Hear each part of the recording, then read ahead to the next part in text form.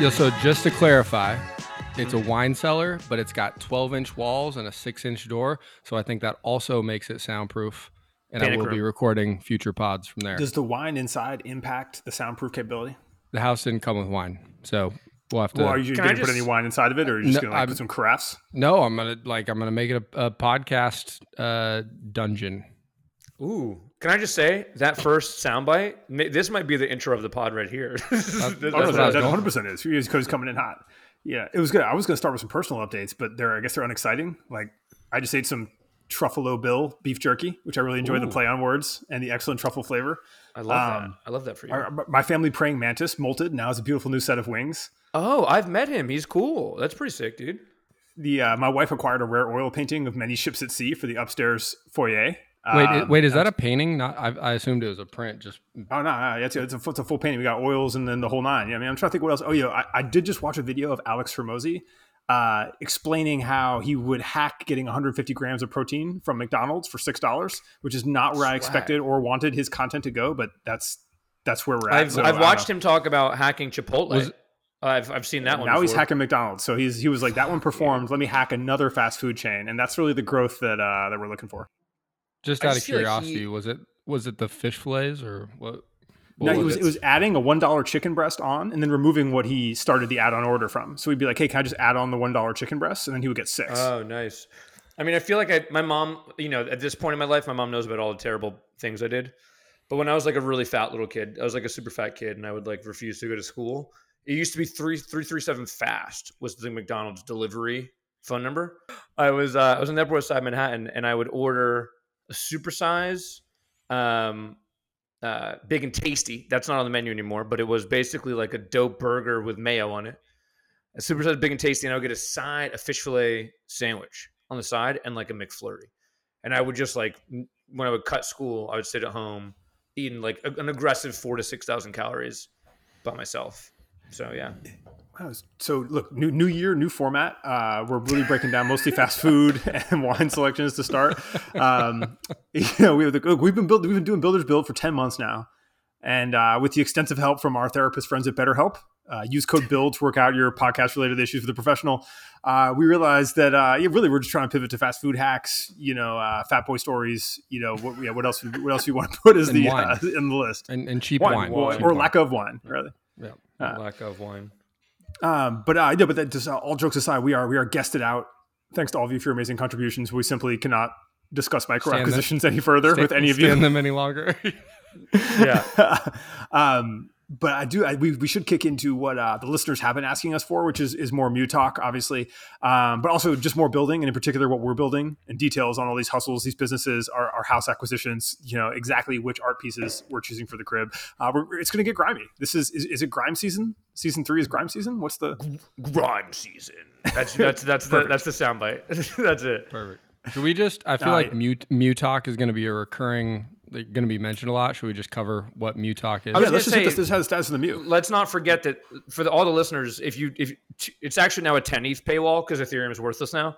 If you pay the 10 ETH paywall, you get actually access to the lost episode where we explain Mew talk. By the way, because that one didn't come out. We explained Mew talk last week. Yeah, so let's break it down. Well, yeah, so Colin has bought a new villa in historic homeless-ridden Portland. Do you want to break down exactly the villa, and what the scenario is there? I mean, the two things that matter are the soundproof wine cellar that I already mentioned, and the Mew. And a Mew is like a chicken coop, but for birds of prey. So I was going to say it's more like an eyrie for falcons, but touche. Yeah. So falcons, hawks, owls. I mean, technically, an American eagle American bald eagle is a bird of prey, but I don't think that would work. Not with small dogs, and I have a Yorkie, which I found out on the Lost Pod that Colin has a dog. Yeah, Colin has been hiding a dog from James for most of this, which is part of what we worked out with BetterHelp. Again, use code BUILD if you're trying to work out anything between your hosts. They're licensed therapists who can actually apply a great process. I had been sort of like in mourning. Colin had an awesome dog that he loved and passed away, and I went and I know he loved that dog so much that when that dog passed away, he totally glazed over the fact that he had another dog the entire time. So I just Just a small assumed. dog. I just To be assumed. fair, and he's- the remaining dog is a small dog, and small dogs are like half of a real dog, like in no man's heart. Yeah. He's a very good boy, but he is a small dog. So we're not Is he exactly yappy? like at no, not at all. Okay. But I do think But we don't like back to play the. fetch. Oh, good. No, go. You guys don't play fetch? That's actually that's Well, we do sad, inside. a sad transition point. But We do, but not like at the river with the boys. Never mind. Sorry. all right, so he's not one of the lads, but he still has a place in your heart. All right, so moving on. This is a good segue though, because what people have been asking is they still get all of us confused. So for reference, I'm Oren. I'm the one with the great voice and the attractive one. The other guys are attractive too. We're all nines. We're all square nines. I guess I'll give that to the pod. Because tens don't exist. Tens don't exist. It's subjective. Tens is subjective. James is the subjective 10. Colin is the owner of the Mew. And so just we want to get that out of the way so we can all kind of achieve that here. But I think one of the common questions that we've been getting is sort of what do all of us do for a living? And what are we building currently? And like, what are we trying to build? And kind of dive into that. And so I think it actually might be a good thing to do. Because if you've been listening to if you came in on episode 9 of the Tab Talk season or midway through Builders Build, you probably have absolutely no idea what we're talking about and why there's any level of credibility doing that. You're just like, wow, this guy James had an exit in toothbrushes in, he cornered the market for Japanese maple, back in 07. Yeah. I love that story. It's my favorite version of me. Yeah. Classic Zen maple arbitrage. Yeah. But yeah, so I don't know. We want to break it down. What is it? Why should people be taking any of us seriously? Why don't I start since I'm the only one with a job? Please. Yeah, please. My wife's laughing at that joke in the background here, just for the global listenership that isn't in my living room. Somebody laughed. You are the only W-2 employee on this pod, so it is what it is. Yes. Yeah, I'm CTO at Unrivaled Brands, and which is like the, after I think 3 rounds of M&A, is the final form or the current form of a company that I helped start in cannabis. And I think most of my activity day to day is entrepreneurial activity, even though we're a bigger company and a more complicated company now. So obviously by title, a lot of technology and user experience across dispensaries. But I do all the little stuff. I work a lot on product and everything in between. Great. Cool. James, I think the people really have the most questions about James Camp. And so do I. Can I be honest with you? And so do I. I actually Google mentor. I really in real life, forget people listening to the pod. No one has any idea what I do. My best friends in the world.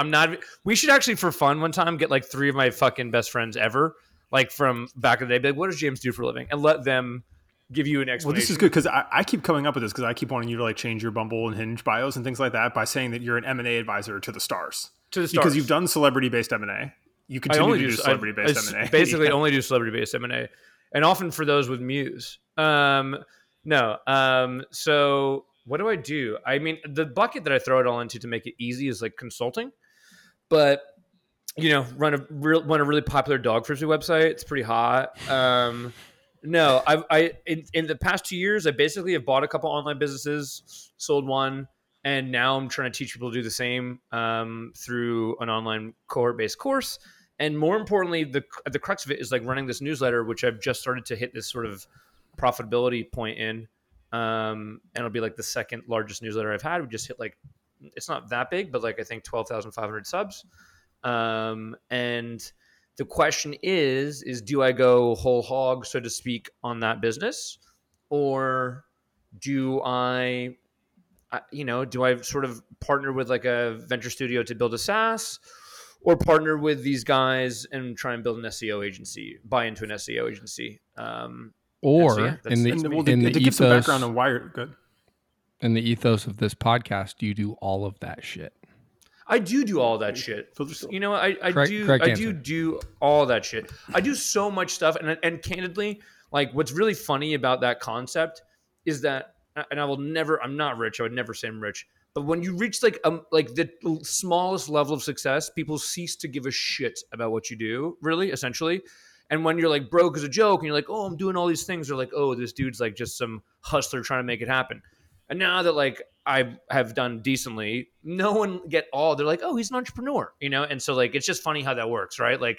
People, they hate on you until you're sort of at a place where everyone can respect it. And I'm a serial entrepreneur. I love building stuff. I'm a marketer with a knack for M&A. That's sort of the best way to describe it. I do think the context is important too, because when you kind of get to the I'm a consultant, I run this kind of popular thing, I have that, I have this, but then like the context of what got there, like what got there was including one like, hey, we're building content sites from scratch and like exiting it into a public vehicle, like all these kind of acquisitions that led to that, I think are important background for people to understand. I'll tell you real quick, I can't wait. And you got the two of you know, and I won't get too deep into it now, but like I sold a portfolio of content sites and some equity in different companies to a public company in 2020. And like, I'm finally about to be in the situation where I can sort of talk about that and sell my equity and do all this stuff. And so like, I can't wait for that to happen, because for the past like 2 years, it's been this just like, I've been in this like weird middle ground where like, I don't talk. I mean, anyone who like really did enough Googling could find all the details because they're all in SEC filings and stuff. But like, I just don't talk about it because there's like, it's so complex and nuanced and weird. And I'm careful about what I know. I try not to know details about the public company because I might want to sell a piece of it. Like all this stuff. I don't want to be an affiliate, an insider, be dealing with lawyers for 2 weeks about like how to like take restrictions off of shares so I can sell them. So anyway, more of the James Camp story will come to light in the next few months for sure. Let's go. I love it. We should do a full origin pod like at that time. Just be like born at sea. James Camp. I'm ready for it. And Oren, tell us what you do, Ernest Oren. Really, I just no. All right, I'll give a serious answer. I'm just a full maniac entrepreneur, I guess is the only right way to put it. Sure. I was one of the initial partners and like continue to be like a silent partner in this aerospace and engineering focused agency in Austin called Gwin Partners. That's still running. I was the president of Unrivaled, where Colin is, when we did that roll up and took it public until this spring. And then now I do like high level product brand and e-com for a bunch of interesting brands like Liftfoils, the electric hydrofoil company, like the Shoe Surgeon, a cannabis MSO out of AZ that will remain unnamed for now. I'm a partner in a women's clothing company called Understated Leather. I'm actively investing in a bunch of tech companies. So James and I share some investments there. And I'm just going 100 miles an hour, building things with Colin, James, something new with Alex Friedman, who came on the pod, just a bunch of people. But it's hard to talk about what I do, because it's really like, it's not just me. It's myself. It's my awesome VAs. It's like the two designers that work for me, my developer, my wife actually, who does like hella copy and brand stuff for me now. And so it's sort of like, I'm living that 2022 entrepreneur life, like 100%. I'm embodying that, the stuff we talk about on Twitter, and it feels awesome. But that's the kind of thing, like, it doesn't come across in a bio. You know what I mean? And so when people ask, you're like, well, like 100 things, but I take all of them very seriously. I think one thing that none of us said, which is really interesting. Podcasters. We're all podcasters. 100%. We are all, we're all top tier podcasters. You know what I mean? Like, and the pod is a vessel, it's yeah. I mean, I'm ready. You know, what's funny is like, I know that some things, if we can find the right format. And so for everybody listening, we started out Tab Talk. It's going to be Builders Build from here on out, but sort of the format in which we sort of do this, it's A/B testing, if you will, ABC testing, if you will. I know that when we hit the right thing, it will hockey stick. We will go on the upward part of the J curve. I'm actually really confident in that. And then when we do that, this ceases to be this thing that's just for fun for us and a couple thousand people listen to and stuff, and just becomes all of a sudden like, I don't want to do it now, but we could be on. We're coming from my first million, right? Like that's the plan, right? And all in pod, we're like coming like shots fired. Sure. You know what I mean? Like that's without being squares, without being squares. Yeah, absolutely. And I just want to say, we're obviously still waiting for said hockey stick. But I want to remind all of us, really. So for everybody listening, I think we're done doing guests for the time being, because what we're doing right here, I think is a highlight of the week. Is a lot of fun. Sure. And I think it kind of just became a slog with guests because it wasn't us bullshitting. And what we do here is not all that different from what we might do not recording it. And I think it's a blast. Yeah. And if somebody else likes listening to it, I'm genuinely interested in catching up on what y'all worked on each week and like what goes on, because I think there is so much happening and going by the minute that like getting those updates live and kind of sharing that building is great. I'm actually having so much fucking fun. As if we weren't constantly texting each other all day, every day. I for sure. Because I haven't talked to you in 10 minutes. Our most recent text is a link to conquistadors.com for $11,495. Literally, you're gonna have to blur that out because I'm 3 tequilas in. I'm about to cop .com conquistadors.com. No, well, actually, if our listenership is dropping 12K for fun on domains, kudos to them. But I kind of want to copy. Yeah, and also like I feel like now that conquistadors.com, and for reference, this is Hormozi's always wearing the acquisitions.com hat and the content, and I feel like we really need that sort of marquee domain. Sam like Ovens has consulting.com. Yeah, exactly. And so we need conquistadors.com, but now I'm beginning to second guess, like, is it woke? Are we going to get canceled for conquistadors.com? I would like to point out can you guys that we can do the conquistador.com hat without actually owning conquistador.com. but then there's arbitrage there for one of these young savages listening to go sell like branded James Camp pins. Oh, I don't even want to bring it up. You know what? Because I'm gonna say it right now. If they're listening, Kyle's doing it. Kyle's doing the arbitrage. He's getting the money together. No, there's some people that own a domain name related to me, related to Sean Puri, related to a bunch of people with a big audience, and they every day tweet out that they own it. Me, JK, Sean Puri, Andrew Wilkinson, like all these big audience people that we don't own those domains, and they are just squatting on them, and they DM me all the time. I never respond to them. They were doing the cold email wizard one too. They had like 14 of his domains were like hitting him for ETH, and he was like, "Cool, can you guys why don't you put that same energy into achieving something?" I mean, I just haven't responded. I'm just like, we don't like America. I don't negotiate with terrorists unless you've captured a WNBA player, and then I'll negotiate with you all you want. You know what I mean? Maybe. Nice. Well, we haven't declared Russia as state-sponsored terrorism yet. I think that's probably a bridge too far for the current diplomatic situation. If you guys want to read up more on that, I don't know if you guys are getting the briefings. That they come in from ThreatLens daily, but if you can sign up for ThreatLens. All I want to say is this: what's happening is horrific. But and I know that Colin is someone who's like out there and always like sort of advocating for like. For reform with legislation. Colin's been spending a lot of time at prisons. But what I'm saying is the idea. I'm just saying, like, and what's happening to her is horrific, and I think it's sad and it's crappy and it's unfair, right? With that said, conceptually, the idea that we're out here being like, oh, y'all want some arms dealers in exchange for her? Well, we're just having everyone in the U.S. in jail for cannabis is that's completely ridiculous.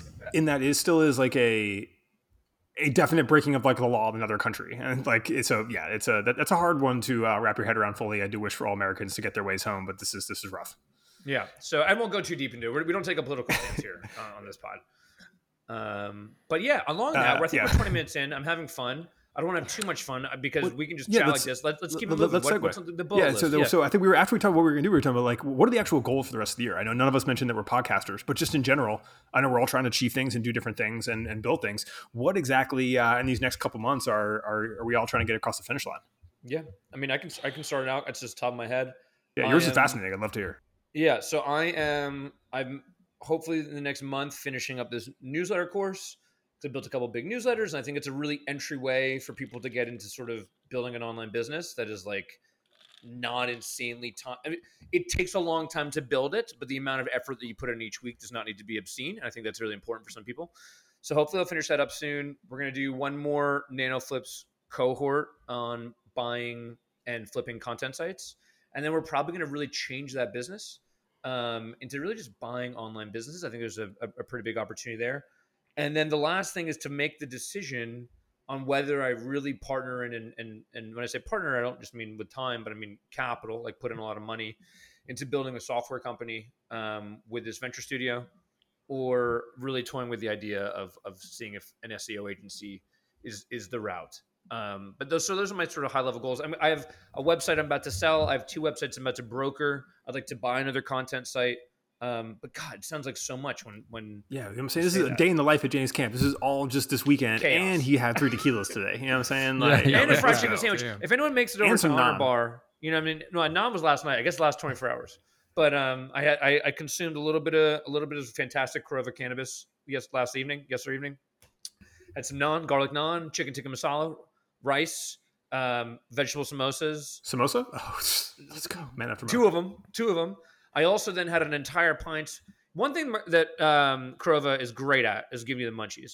I had an entire pint of McConnell's ice cream and a slice of pecan pie. Wow, man, my man out here bulking. You know what I'm saying? Yeah. I mean, for those who can't see the video, he is flexing, and to be honest, We should measure that bicep, brother, because that's the arm, right? That's the arm, right? Anyway. What are your guys' goals for the end of the year? What are you guys working on? All right, I can never Colin just raised some eyebrows, so that's fine. That's fine. So, all right, happiness, brother, happiness. I love that. Colin's to achieve inner peace, which is fine. Not all of us can be achieving business peace. So you have to. I like to tell all the people in my DMs, you have to find yourself before you can find your calling. You know what I mean? And so, but no, I'm trying to get this community live. I'm working on like a community portion of this for people that want to build products. I want to get my product people list to 10K. I'm at like 3,600 right now. And so trying to get that to the end. I'm working on like a product capsule with Colin and our friend Chad, want to see what we can do with our micro audiences in ecom. Like, can we actually sell some stuff that is interesting to people based off what we do on our personalities and kind of nothing else. I have a big TikTok brand play I'd love to have live for the holidays, but I really don't want to force it. So and then most importantly, I think I have a bunch of launches with my big projects. I want to keep having them growing in the face of whatever adversity the economy or whatever happens in the world throws at us. And that's the rest of this year. I think the big one, by the way, I really appreciate that you call me Murda, because sometime around, I think I've mentioned this before, but sometime around 7th grade, my friends had a similar nickname for me. I don't know how you came upon it, but I love it. I think C Murda is in jail still, or dead, or alive. Yeah, for Murda. No. Yeah. But go figure. Fair enough. Fair enough. My inner peace. Inner peace. Raise a couple falcons. No. In all seriousness, I'm getting back on the content train between buying a house, selling a house, moving, and then like having my mortgage lenders tell me to shut up on the internet for a while. I've fully fallen off the horse and broke the seal today without I was gonna say, do we floor check Colin's NFT thread, or does that not? Is that, yeah. But I think it'd be much better and much more interesting for you to actually talk about it on the pod, because it's way more interesting than the thread gave it credit for. Let's do that. I'm gonna keep going down this path here. So I'm getting back in the content game, and then I have a bunch of things started. I think about a year and a half ago, I kind of said, great, I've focused entirely on this one thing for about 4 or 5 years. It's not in my nature. I'm gonna do more things. Started doing more things. I've been doing some. I've got a lot started, and I think I've acknowledged that starting is a strong point, finishing is not. And so I'm finishing a ton of stuff over the next like 3 or 4 weeks to get some revenue generating on those various projects, and then attacking more and just getting. I think for me, it's really getting to the 6 or 7 income stream type place. Very, very quickly. And I have all of the pieces sitting there and like ready to push across the finish line. So I'm sure the group chat will be buzzing over coming weeks with like little random things. That and happiness and falcons, maybe. I actually think what's really interesting is, I kid you not, as we all get older, and Oren said to me today that, if I feel old, Oren feels old, because I even said to him, I was like, bro, you're fucking 2 years older than me. He was like, oh man, I'm older than you. You know what I mean? I was like, bro, you're 2 years older than me. But I do think that as we all get older, Colin just said something that I know it sounds really cheesy for me to bring up, but I think is actually really important. We keep joking around about happiness being the goal, but like, that has literally not even been on my bingo card at all. I'm never, so it's important, I think, to actually be like, well, what do you want? I don't know, but I want to be happy, right? I'm just like, man, I just want to like launch this and do that, and who cares if I'm happy? And like, what a horrific way. And as I get older, in my mid 30s now, or early 30s, 34, early 30s, you guys are late, mid and late 30s. Easy. I actually like getting old, for the record. Really? Yeah. But you got a family and stuff, man. You got a daughter and a wife and a dog that apparently a dog or something. I don't know. Yeah. And a Mew. You're living a different life. Like, you're living that old man life that I'm just not there yet. But I respect the happiness thing. All jokes aside, I think it's important for us all to sort of think about, like, goals for me also outside work. Like, I want to take golf lessons and tennis lessons. Like, I want to sort of like figure out an activity. Like, I'm for real. I've sat down. I was just at Honor Bar for dinner and like had this whole list of like 80 different activities I want to do. It's like, what am I? Like, why I feel unfulfilled in so many ways. So it's like, I've had success in some ways, but like maybe I should start trying to do activities that like feed my soul. You know what I mean? Like There you do go. things, other things that make me happy. So That anyway. another goal That for is me is interesting. getting a PS5 and playing Call of Duty. Oh, Just by the doing way, it. Just doing it. I just gotta do I it. will say I'm still whack. I just so for the Oh. listeners, I played Call of Duty over COVID, and I hadn't played in like 10 years. And I just like last week ordered like the whole headset, that whole jump off, and I hopped on, and oh my god, am I bad? These kids are so good. I will say though, with like 2 hours in the past week and a half of like 10 minutes here and there, I'm finally at a point again where I actually can play a game, and it's entertaining. So you let me know when, Murda, we tap in. You know what I mean? That must be in. nice because having kids and I'm just like, oh yeah, that. Listen, the grass always greener, dog. I tell you guys every day. I am perfectly content with my child and stuff. You know, my current setup. Anyway, but that I did want to I don't want to skip over the NFT thread because again I don't think it was the right format for thread form, but I do think that it was ideal for breakdown in the pod. So Colin, what exactly happened with the the cursed Bored Ape? Yeah, so a while ago, probably a year ago, Jack Butcher, who is big in Twitter land and the NFT world, or what it used to be, hit me up, and he basically was like, "Hey, I've got these apes, and I want to gig one of them. I want to do a gig with a cannabis brand, right? Which is, I think, is really using the Bored Ape IP as many talked about. Since when you own an ape, you own the IP, to do some sort of project. So again, that was a year ago, and we went down this path, not super far, but basically we put together this project. It was going to be, we're going to drop packs of 420 packs, each pack being an eighth, an infused pre-roll, a piece of physical merch, and then some sort of proof of purchase token NFT as well. We're going to sell the packs at our stores, yada, yada, yada. And this was, of course, before everyone hated NFTs. They were, to be fair, very hated then too, but more hated now. Yeah, well, yes, for sure. So we went down this path. We built it all out. That's kind of what the thread details. But I think the most fun part of it to me was, like I said, we wanted to have a piece of physical merch in this pack, and there's been so much lame NFT and especially Bored Ape merch. You've got Steve Aoki's and his awful custom Air Forces or whatever he did. There's a couple of beers. There's a bunch of really lame execution around Bored Ape merch. Yeah, and I'm obsessed. That's the beer you're talking about? Yeah.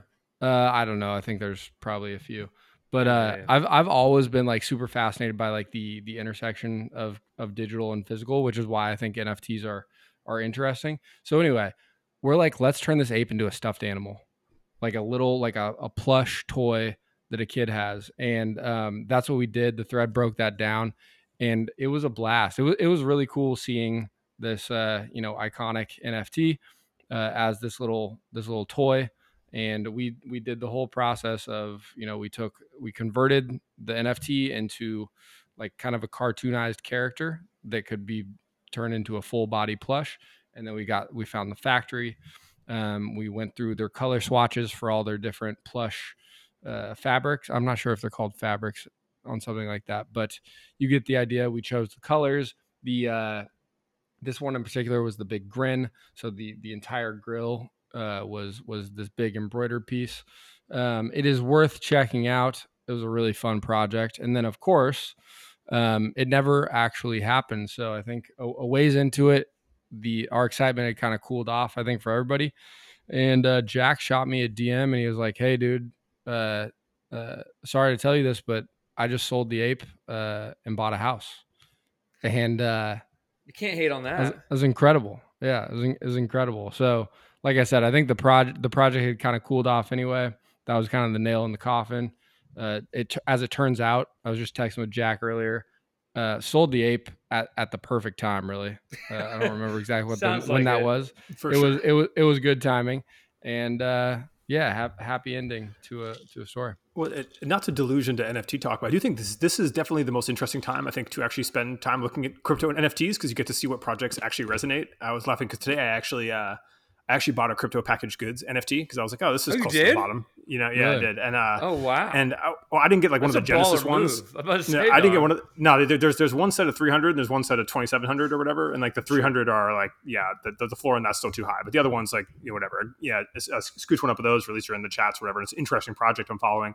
But that and one of the other NFTs I had, which was the crypto jeweler, which is another intersection with the physical, because you can buy a physical copy of any of the NFTs, and everyone you get comes with like a physical plan to actually make the jewelry. Like that's still interesting. I think this is a really good time to, like, if you are interested in that and then like weren't into like the hype cycles, you can actually go see whose community is actually active, what stuff is actually interesting. Tons of stuff, especially on like Tezos, are super affordable. And if you do want to learn in the space, like doing it in the downtime is so much better than doing it in the hype cycle, because you're not lost in like shill city, right? And so I don't know, I would just encourage, we haven't talked about NFTs for a long time, but like if you are exploring Web3, like this would be the time to do it. I love that. I actually, no, sorry, go for it, Colin. No, I was you guys are doing great. I love you both. We're doing great, you guys. Colin went out of so I'm gonna go. I did a quick lookup. I'm gonna put myself on blast here now. A VLOOKUP? All my homies. right. So along the same lines of like, when you start doing okay, people start respecting you saying you're an entrepreneur, right? Like ever since I started doing okay, people always ask me for investing advice. And what I tell them is like, I'm really good at making money, right? But I'm not like the best, like, especially in Web3. As not we the on best this group chat know. Yeah, capital allocator. Well, I'm just going to call myself out right now, just for the global listenership. I spent $11,000 on something called a Stamaze. This was a generative. Yeah, if you're an OG pod listener, then you definitely remember. James was hyped. He was hyped, and look, we were hyped with him. And I'm going to tell you that the most recent sale was for $19.74. So if anyone's feeling shit. Really? It was yesterday. Yeah, so if anyone's feeling down, if anyone's feeling down bad, you know what I mean? Like just what's the percentage of that? I'm down like a strong 99% or 99 point. Yeah. Can I just say thank God I don't have a wife? Because if I did have a wife and I was like, I'm just down like a 99.9% on $11,000 to me. This is funny because it brings up that point where it's like, when everyone's killing it, people are like, well, I listen to these guys because they've done blah blah blah blah blah, and they've 18x their investment or whatever. And I'm like, all right, well, cool, but when did they exit? Because that's always it was in the first crypto bull run. This was my problem, and the second one was the problem. Is I've always been, these guys know it's run the group chat. I'll get in, I'll set a price target, and I'll get out. I treat it like a standard trading, and so I don't ever make mega money, but like make decent amount. But then like all these people are like, well, I listen to this guy because they made 18,000%, and I'm like, yeah, well, let's look at the blockchain and determine when they sold, because I guarantee you 95% of those people like didn't do what Jack luckily did and like get out at the right time. They like took those L's. And I think that's interesting too, as you go through these cycles. You got to remember that like everyone is losing, like don't ever get that FOMO that you feel like everyone is winning, because even if they were winning for a while, like most people didn't get out of this stuff in time. Well, I think it's important to also recognize, I'm not kidding, right? So luckily I learned, this is a good lesson for me to learn at a good time in my life, right? Where like I could take an 11KL, I mean, for real, right? Like where I'm just like, because there's not even trying to flex, but there are so many times in my life where if I lost $11,000, I would have been like, you know what I mean? Just like swallow. I do love that you're like, I can take an 11KL, but I'm like, bro, you need to put art on your walls, and you're just like, I'm just like, absolutely not. Like I can't. I can't. Well, I thought this could be art on my walls, my digital walls. I was ready to blow this motherfucker up. You should, bro. That's what the value is still to you. Blow the shit up on the wall, bro. That's go true. in another, next to the Rothko, I'm gonna get artifactuprising.com. Sponsor the pod. Use code BUILD to get percentage off your beautiful framed print. No, but I have a bunch of ETH and a bunch of and BTC still, and like that I'm just gonna ride out, right? Like I'm very confident that there'll be another. And if not, I'm fucking wrong. But even then, it's like, whatever. It's not the end of the world to me. I'll be upset. But like that NFT, but I actually made money on my mummy. But that Stamaze, specifically that Stamaze, it's like, that was a really good reminder.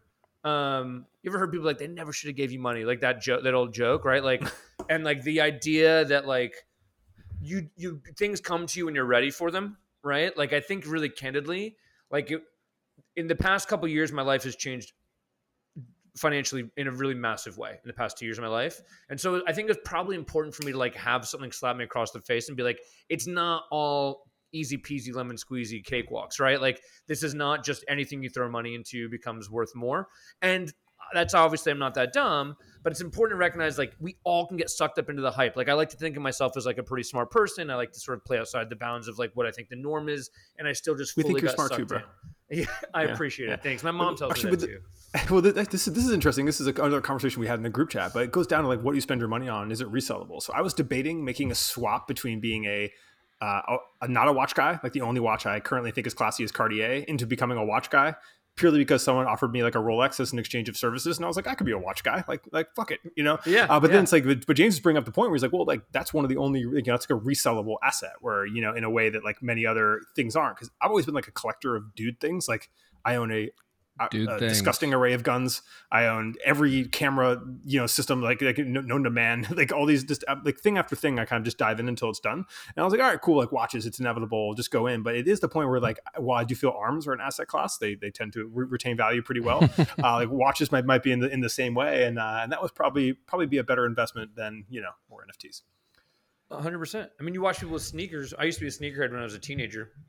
Right. It was like I was checking your dunks to see if you had stars on your sole still. Right. If you didn't, like you wore them too much. And like the reality is, it's like that. I mean, the idea that people have $100,000 sneaker collections. I mean, I actually just watched a video at someone at Urban Necessities cop a $40,000 pair of on TikTok. I actually almost texted you about it, but of the the LVs are going, bro. It's just like honestly, like once you wear a pair of sneakers, it changes completely. It goes away. Well, and that's actually an interesting. Now that I'm deeper in that world, like working with a bunch of those companies and that's kind of very fascinating, because like the replicas are extremely hard to catch. They're super good. Like they have to be being done in the same factories, and so people like StockX and stuff just can't catch the replicas. And then also now there's all these shoes with all this massive value that no one's ever wearing, and so you get like, cool, you have a $2,700 shoe, like you're not wearing it, and so it just kind of goes back and forth between collectors and value. But like the demand is softening. And so it's just kind of this very interesting, I think that's going to have kind of a reckoning, because if you can't tell a rep from an original, and then the resale value is kind of intangible, and the consumer doesn't really know much at all about, okay, well, why would I buy this $14,000 thing? Like, I just want this Travis Scott. Like, why can't I buy it? I think there's an interesting reckoning coming in that world. But I also think that there's a huge opportunity, just because like anything, it'll be cyclical in a different way and open up new opportunities for how people consume fashion. But yeah, it's a pretty fascinating. But actually, I'll segue that into, we did get samples of the Builders Build wallet, you know, potentially coming soon. You know what I'm saying? We may be doing a product for the people. You know, a little bit of leather, a little bit of swag. Because we carry cash. Well, the wallet doesn't have a lot of cash. It's more like euros, a bill. You know what I'm saying? Ruples, kroner. You know what I mean? Kroner, like get those Canadian dollars out of here. We need to know that. Yeah, 100p. 100p. I dig it. Yo, real quick. Right now? Always. Second home is in Baja. So I just found, because you guys sent me back to OpenSea for the first time in quite a while, just on this NFT combo. Me too. It was not a fun journey. Yeah, right. First of all, just an absolute dumpster fire of Bored Ape derivative projects. But I just found a project called Land Force Prime that is like a generative Air Force One NFT project. So did you make it? Yeah, I was gonna say, no, I did not. You have the trademark for Land Force, right? No, I do not. If you don't, brother, I'm sorry, but I am copping that shit. R.I.P. Yeah, you can cop it back at some point in the far future, but I think I've got usage long before any. Well, we will see you in court, brother. I'm just joking. I'm copying it to hold for you for the future as a brother to brother. You know. All right, well, I want to go. Real quick. I'm on this watch thing. I find it interesting that I think machines are very cool. I think devices are very cool. I think watches are objectively, especially good ones, very, very cool. I think that I've always been disinterested because of like the status around watches, and as a 35-year-old now, like I just have never wanted a nice watch. It's like it's never even crossed my mind. And I think it usually comes with a little bit of an eye roll. And as I'm thinking through that, it's like, but like watches are sick. Like they're really impressive little machines. If you like machines and shit, yeah. like horology is pretty crazy. Yeah, it's crazy. I also am like a big fan of gold. Like I'm wearing 3 pieces of gold jewelry right now. It's like 10 karat, 18 karat. You know, were we looking on the 14, we played it all the way. Oh, I mean, 14. I got I got the stack. James is like a 28.5-inch. I realize this is too long. I gotta shorten this bad boy up a little bit. Is that a lab gold? Down to the belly button. Is it Patagonian gold? African gold? Oh man. But that being said, I was looking at like getting a vintage Omega Seamaster. Like Sick. this. It's like probably $1,000 watch on a leather band. Like nothing to flex. For Timex, it was up in the Bay. It was a billboard and said, "Check the time without seeing your 2,700 unread emails." And it was a billboard. It was a picture of a Timex, and I was like, "That's a fire print ad, and also great to be in print." And also like made me think of Timex for the first time, kind of ever, which reminds me kind of like the Omega. Like, there's lots of like price point you can get into that's not like $10,000. You have to contact someone really deep. But I do think I will give this word of advice to all men out there that there is one classy watch that you should have for weddings and special occasions in your life, which is the Cartier Tank. Yeah. And that no matter how you feel about it, like I've never been a watch person, never esteemed any of it, kind of been a hater for a lot of it, but the Cartier still is just 10 out of 10. It's dope. The last time I had a watch I cared about, it was a calculator watch in 5th grade. I remember it vividly. So swag, bro. Yep. I was more of a TI-83 kind of guy, you know what I mean? But still got one on the desk, brother. Y'all want to do standard deviation? You got Texas Instruments out there, dog? I got like a bootleg from Amazon. Yeah, but yeah, Texas Instruments sponsor the pod. They're down the street from us in Austin. Shout out the guy. Big campus. I'm just saying, those guys are moving some calculators. 100%. Well, you know what's crazy about Texas Instruments is they back in the 80s they were going Kraken mode. Let's take a second to talk about Kraken mode and the opportunity. Yeah, I was gonna. It's a Kraken mode, brother. You know, I think there's an opportunity. Oren and I have had, and Colin as still a gainfully employed individual, it becomes a little more complex. But Oren and I, as two cowboys in Southern California, just building. Without any, the only other shareholder of Oren Co. is in his home. The only shareholder. yeah. Shout out my wife. We are a 50-50 split on multiple LLCs. Because that's how I get that. It's loyalty out here. You know what I'm saying? It doesn't matter anyway, because in Cali it's a 50-50 state, whether you did it or not, right? Yeah, that's how it works no matter what. I'm trying to make her feel good about this, brothers. Oren and I have decided, and apropos, I won't go into exact details, but like I've sort of thought there's some stuff I'm doing these days that I don't love, and I sort of thought like I'm already doing it. And it's going so well. Why not go really hard on this in the next 2 years? And so I think what happens is that we happen to be in a several year block of time, an epoch, if you will, that that sort of will come again, right? But it only happens a couple times a generation, and it's only really started to really happen, I think, more often ever since the advent of the internet. And we saw it initially with Facebook, right?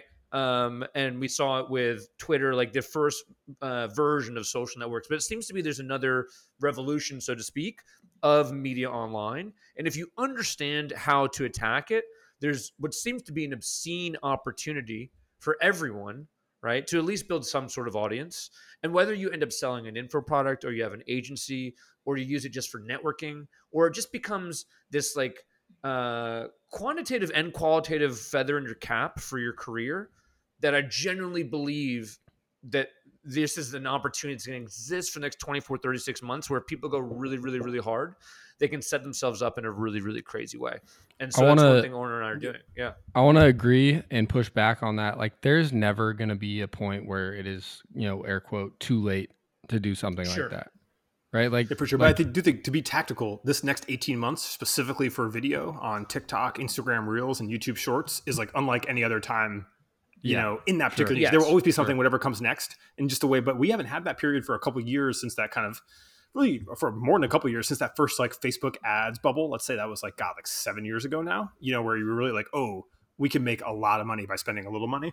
This is a kind of a different one, but it requires you to make a lot of content. And I think James and I, we were all sharing in the group chat, we're sharing Hormozi videos. So Alex Hormozi, if you don't know him, and I had been going deep down the rabbit hole. You mostly share Andrew Tate videos. Have I ever sent Andrew Tate video in the group chat? Oren mostly shares Andrew Tate videos. You know what I mean? Colin and I are more Hormozi guys. Oren's Andrew. So are you going as Tate or Hormozi for Halloween? So I would do Hormozi for Halloween if people recognize it. I feel like Tate's that's just a bald cap, a big cigar, and some sunglasses. But Hormozi, you can back up as a caveman. If a girl's like, "Who are you?" and you're like, "Alex Hormozi." Oh, I mean, Andrew Hormozi would also be hot. You could just be like a 50-50. You know what I'm saying?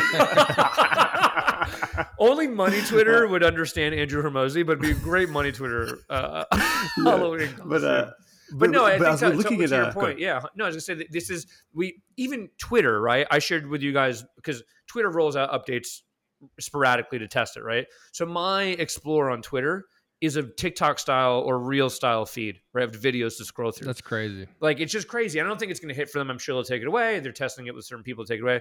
But my point is, Colin's right about, like, at any point in time, the answer is just to start putting out content. I believe in that. But I also think Oren's right in that, like, we happen to be in this moment where TikTok is eating everyone's lunch, like, in a really weird way. And I'm not even someone who's addicted to social media. And I've realized today, I was like, I got to put a limit on TikTok because I'm going to sleep late because I'm just looking at TikTok in bed. And so what's happening, I think, is that every other network is like, how do we got to stop this right now. And so everyone's going to just start pushing reach aggressively for shorts and video content to try and compete with TikTok. And I think that's an amazing opportunity for the next 12 months or whatever. Yeah, because they're going to catapult that content in front of everyone. And if you look at, like, I counted it. Hormozi did, like, you could tell when he started taking it seriously, and he did 570 reels since then. And just kind of took over. And he did this YouTube video about how he was spending $70,000 a month to achieve that. Can you, like, go over? You've mentioned that once before. What was he talking about in that 70, and how's he spending it? And yeah, so that's between him and his wife. They shoot content multiple times a week. They edit that content and then reformat that content across, like, multiple, across all these different mediums, right? And I think that number is more meant to be like a YouTube. Like, we spend $70K a month on. Like, I don't think you actually have to spend this month, but James and I sat down and broke it down and actually started shooting content last week. And we're like, first we have to name a mode because you can't do anything without naming the mode you're in. And we decided it was more than Goblin mode. Better than than monk mode. Initially, we had proposed Warlock, which was solid, but we settled on Kraken. So Kraken mode, Kraken, as in Unleash the Kraken. It is going to be the video mode that goes out. We are going to have some sort of effects on the video where, like, giant tentacles like roll across the screen. Julie, can you put that in post, please? But I think we had decided we're going to hit that, but based on what he was saying there, we're like, all right, cool. If I record this video in 2 or 3 segments each week, where I'm going deep on a bunch of these contents, someone else edits it and chops it into these pieces, then we repurpose it online, and we're continuing to be there. There's a lot of exercises that come with that, deciding what your message is, what your niche is, and finding the content that works. But, like, you can't not take advantage of this time. And we're going to lean into that. So I think we'll check in weekly on just how Kraken mode is going. And the answer is, I believe this week we both shot a bunch of videos and then didn't edit any of them. So we will get that changed for this week. Workflow is hard. Workflow is everything. And so I think I know we had one or two things left on here, but one of the ones I think hit for us this week, I think we want to look at using recurringly on this pod was just, like, spaces we wish we could be building in. As you kind of guys have heard, we have a lot of projects happening, a lot of things that we're working on. So there's plenty of, I don't think there's time to take on a bunch of additional things, but I think all of us see opportunities coming all the time.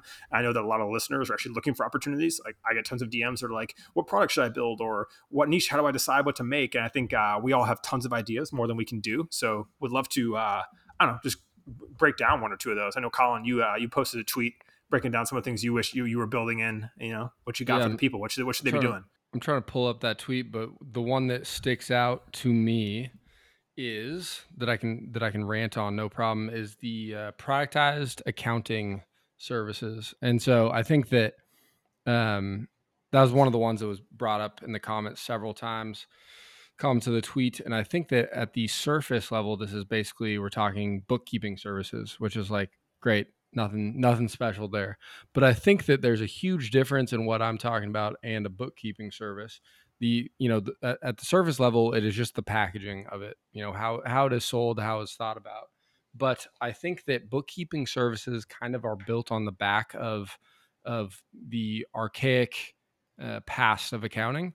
And what I'm talking about is really about leveraging automation and modern software and really, really rigorous process to make the experience a business owner has with their books really concise, really consistent, and really predictable. And I genuinely don't think that anybody with an accounting background is really has the DNA to do what I'm talking about in that regard. I think everybody's laughing, including myself, for anybody that can't see us. Mitchell Baldridge could do it, you know what I mean? But really, Mitchell and Colin, the beef is fucking real. I'm not gonna lie. I've seen how those guys tweet about each other. But really, I think that if you are an accountant, like those people are so ingrained in their ways. Like the textbooks in an accounting program right now in a school are like they're not talking about automation to read and pick up the bills and then create logic in the software to automatically code those and hit the right accounts. They're Yeah, not, because they'd be and out of that's how it jobs. should work. Yeah, absolutely, absolutely, right. But like a P&L is something that should more or less be live in a business if you're using the tools available to you. And every business in this country, every business on the planet gets closed within several days of the end of the month, hopefully, right? And a Sure. P&L should be a live working document with the exception for of depreciation and adjustments like this, and then obviously some cleanup. But really, I should be able to look at a P&L at the end of the day. Really, really, really. Somebody tell me otherwise, I'll fight you. And so I completely agree. Look, and yeah, there's so many businesses within that as well. Like, think of just the idea of like, if I could just get someone who forces me on the phone every week for 15 minutes, they've already got all the credit card statements of all our shit in there. And it's just like, hey, I pre-categorize this. You want to sanity check it? And then just like check it off. Yeah. Like, how many entrepreneurs would kill for that? I'm angry because I'm now paying an accountant $675 a month to basically do like bookkeeping and a little planning. And my hope was that like I know it's in QBO already, right? I know everything's there. Like I want someone just to call me up just like that and be like, hey, let's look at what you're doing this month. Let's look at your P&L. Let's look at your income statement. Does this look right to you? And be like, are you happy here? Are the categories right? Also, did you mean to fucking pay for ClickFunnels and for Instapage? You know what I'm saying? Like any of these things, right? And by the way, as someone who, Colin's at a public company, Oren's been in the public company space before. I've played in the public company space before.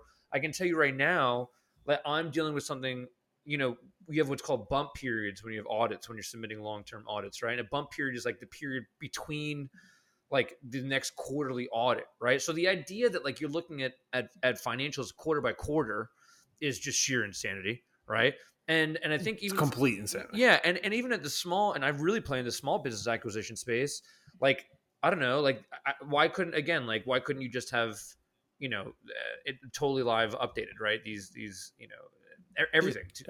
So this is a space that all of us, we would all be consumers of currently, that none of us actually wants to go build, but like there is 100 either automation tools or services businesses in there that if you were just like, hey, accounting that doesn't suck, done by intelligent people who can evaluate your business and can take the least amount of time and pain from you every week or month, absolute fire idea. Without paying for a CFO, right? Because that's what CFO, a controller. I'm sure you guys have had it. I've had it before where you're paying a CFO, a controller, like an accountant, right? A bookkeeper, like you got six. But if that was $675 a month and it didn't suck, or if it was $1,000 a month and it just didn't suck, I will pay like essentially whatever amount for it just not to suck and to be always right. Yep. Totally. And I think we got grandiose for a second there, but really to wrap this up, like 90% of every SMB out there has fucked up books. Sure. Period. They're all toast. The only people that have decent books are maniacs or people that are preparing for an acquisition. And most of those people also have screwed up books. And it's just neglect and then ultimately like not using modern tools to be in a better spot. So I actually was part of a failed transaction years ago, I'll say it now, with Kanuka and a couple other businesses. And we were trying to take them all to the NASDAQ. And like that was just 18 months later, the audits couldn't get done. Right. And everyone was just like, screw it. You're like $1 million into paying bankers and lawyers. And 18 months later, everyone's like, screw this. Because we raised like $30+ million for this transaction. Everyone's angry.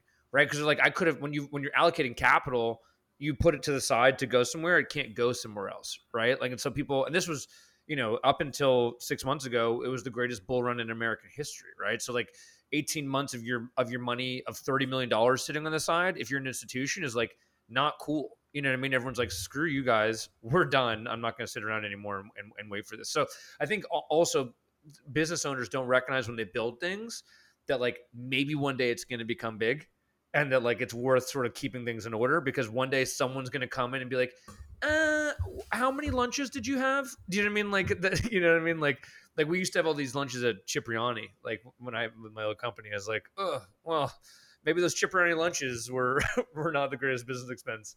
But I actually have an idea of a space I'd love to be building in. I just don't have the time, expertise, or effort, the ability.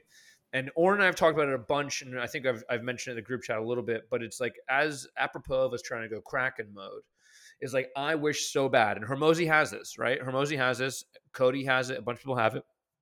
I wish so bad I could sit here for an hour a week. Someone could send me prompts, ideas, what's trending, pull apart my tweets, pull about things, and say like, talk for an hour about these 5 things. Talk for an hour about these 10 things, right? Split it up over 2 hours. And then it went out to one person, an agency, and I'm sure there's a couple that are kind of doing this. They chopped it up and they format it to be TikTok safe, right? Because TikTok has different buttons in different places versus Reel safe versus where the buttons and Reels are. And then not only edited it and formatted it correctly for each platform, but then also did the distribution of that for each platform as well. Because at scale, I think it becomes obscenely time consuming, right? And I would pay very, very good money for that. So content remixing agency. Kind of. Yeah. Redistribution is the biggest opportunity of our like literal modern time. And like that's actually, and what I'm doing with multiple businesses right now that I've just gone into like is like, oh, hey, you have all these videos and things have only been on Instagram. You've never put on shorts. You've never put on TikTok. You've never put in your email blast. You've never put in your website as blogs. Like we're just going to go through all that. Like don't shoot anything. Don't pay for anything new. Let's just go use all that until it's done. And so many businesses are sitting on that or sitting on archives and hard drives of it that is like that they've already paid for and just needs to be repurposed, and like building agencies specifically for that and being like, yeah, we'll take care of making sure you have a roadmap to post that on LinkedIn for the next 19 months is like absolute slam dunk winner idea. Yeah. And I think it's, you just labeled it redistribution, but I think that all of these things need the context update for the different channels. So it really, yeah, that's basically what it is. Yeah, you have to take it, you have to edit it for that and put it together. Yeah, that, but like it's a lot deeper than just scheduling it, obviously. But then for sure, well, you have to edit for the platforms and the formats that work, and like adjust that over time and where it goes to the channel. But like that's the business, is doing those things. Yeah. And I kind of I threw what I'm about to say at a dude that you guys probably both know that's in the ghostwriting world, in our world. But Carl? Obviously this is we're talking about for video and whatnot, but you could do the same for tweets and written stuff, right? Like I was just thinking through this, and I haven't done this, but if I wanted to hire a ghostwriter to write tweets for me, right, I could have this person like kind of learn a little bit about me and shoot in the dark, or I could have them listen to this podcast and what I'm saying, and then write me some concise tweets out of this podcast. And it's exactly the same thing as what we're talking about with video and whatnot. It's way lower lift, and I would like realistically, I would do that tomorrow, largely because it's not actually ghost. Like it would be actually my stuff. Yeah. I mean, look, that's like my entire website is just my threads written and expanded into full articles by Renee. Shout out Renee, you're doing great. Yeah. And then like, and it's it's like it's a business, right? Like it's not hard. People should be building in that space. And I think that people don't recognize, one of the reasons to connect this to the very intro of this is like, what are we all working on? What are our goals?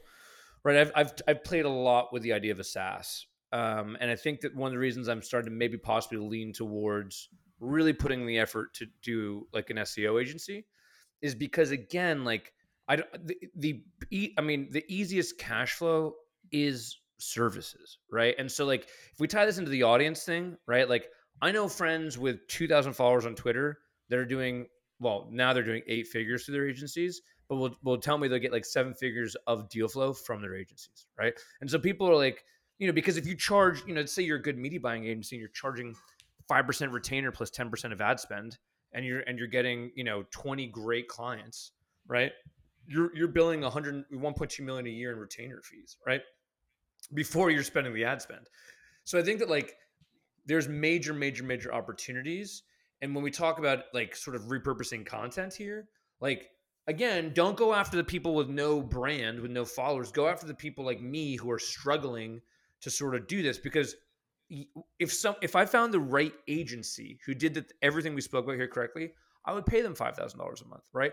And by the way, are there 20 of me? Absolutely there are, right? Yeah. And are there businesses that are way larger that if you had a professionalized team and approach would pay you $40,000? Like absolutely. And I think that's a whole nother pod.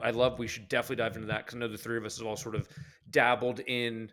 We dabble in like sort of what we quote unquote money Twitter world is. And then we've also like really played in what is like just a totally different world, where I think a lot of the people on Twitter don't see like don't see that an engagement with a consulting firm could cost you $20 million, right? Or like, don't see that a GLG or whatever, or GLL can pay you $2,000 an hour for a phone call. You know what I mean? Because they're helping Goldman Sachs like look at underwriting a deal, right? And so it's like, to Oren's point, like, $40,000 a month, $20,000 a month, whatever it is, making $1 million a year in an agency on like a 50% margin or 4% margin is not rocket science if you have like at all any sort of following for it, right? And so you'd stick with that for 2 years and you're good at it. Let's just go back to the cheaper $5,000 offer, like from someone like me. Like, that is literally getting one client a month. That is literally getting one client a month for 2 years. That's 24 clients at $5,000 a pop. That's $120,000 a month. $120,000 at 12. That's 1.2 million plus 240, $1.44 million a year on a 50% margin. You're bringing it. Thanks for that math. That was ridiculous. That's all I'm good at. Like off the top of my dome. My point is like, that's $700 plus $1,000 a year net into your pocket for, you know what I mean? Like, for 20 clients, right? It's not impossible. It's really, really, really not impossible. And like, I'm just positive that this would work. I'm positive if someone wants to build this and come holler at me and give me a beautiful channel partner agreement, I'm right there. I'll go get you 20 clients, and that's for me. One reason I think with the agency myself with SEO, it's like, I know I can go with the 12,000 email subscribers and 66,000 followers. I know there's 20 clients in there, for B2B SEO at $4,000 or $5,000 a month, that it's just all of a sudden you're sitting on, $1 million a year in revenue. And why would I not? So anyway, I don't know where I'm going with that, but love it. Those are some of the great opportunities I think we see. I don't know if there's anything else really serious. Like, well, the most serious thing that Oren has here in the notes, we kind of dove into MuTalk a little bit. You know what I mean? I mean, MuTalk is more of like a state of mind. Yeah. Way of life. Yeah. The ancient Buddhists used to say that. All right, sorry. All right. Let me end with this story. So. About the Mew, actually. So my dad raised falcons as a boy. True story. Sick. I thought I had a chicken coop until my dad came to look at the house before we had it. He was like, "Oh, that's a Mew." Anyway, he was up here this weekend, and I've been like Googling about raising falcons, and baby falcons like $750, and I was like, Dad, what, like, how intense is raising a falcon? Like, is this something I should look at, from a hobby perspective, or is it just too much? And he just looked at me and he said, I cried when my falcon died, and then changed the subject. R.I.P. And for anyone who's ever met John Landforce, that man does not cry easily. Much like his son, or unlike his son. I didn't want to go hard at the end of this. So I'm a crier. That's all right. And on that note, on that note, stay rich, Falcon Twitter. Yeah.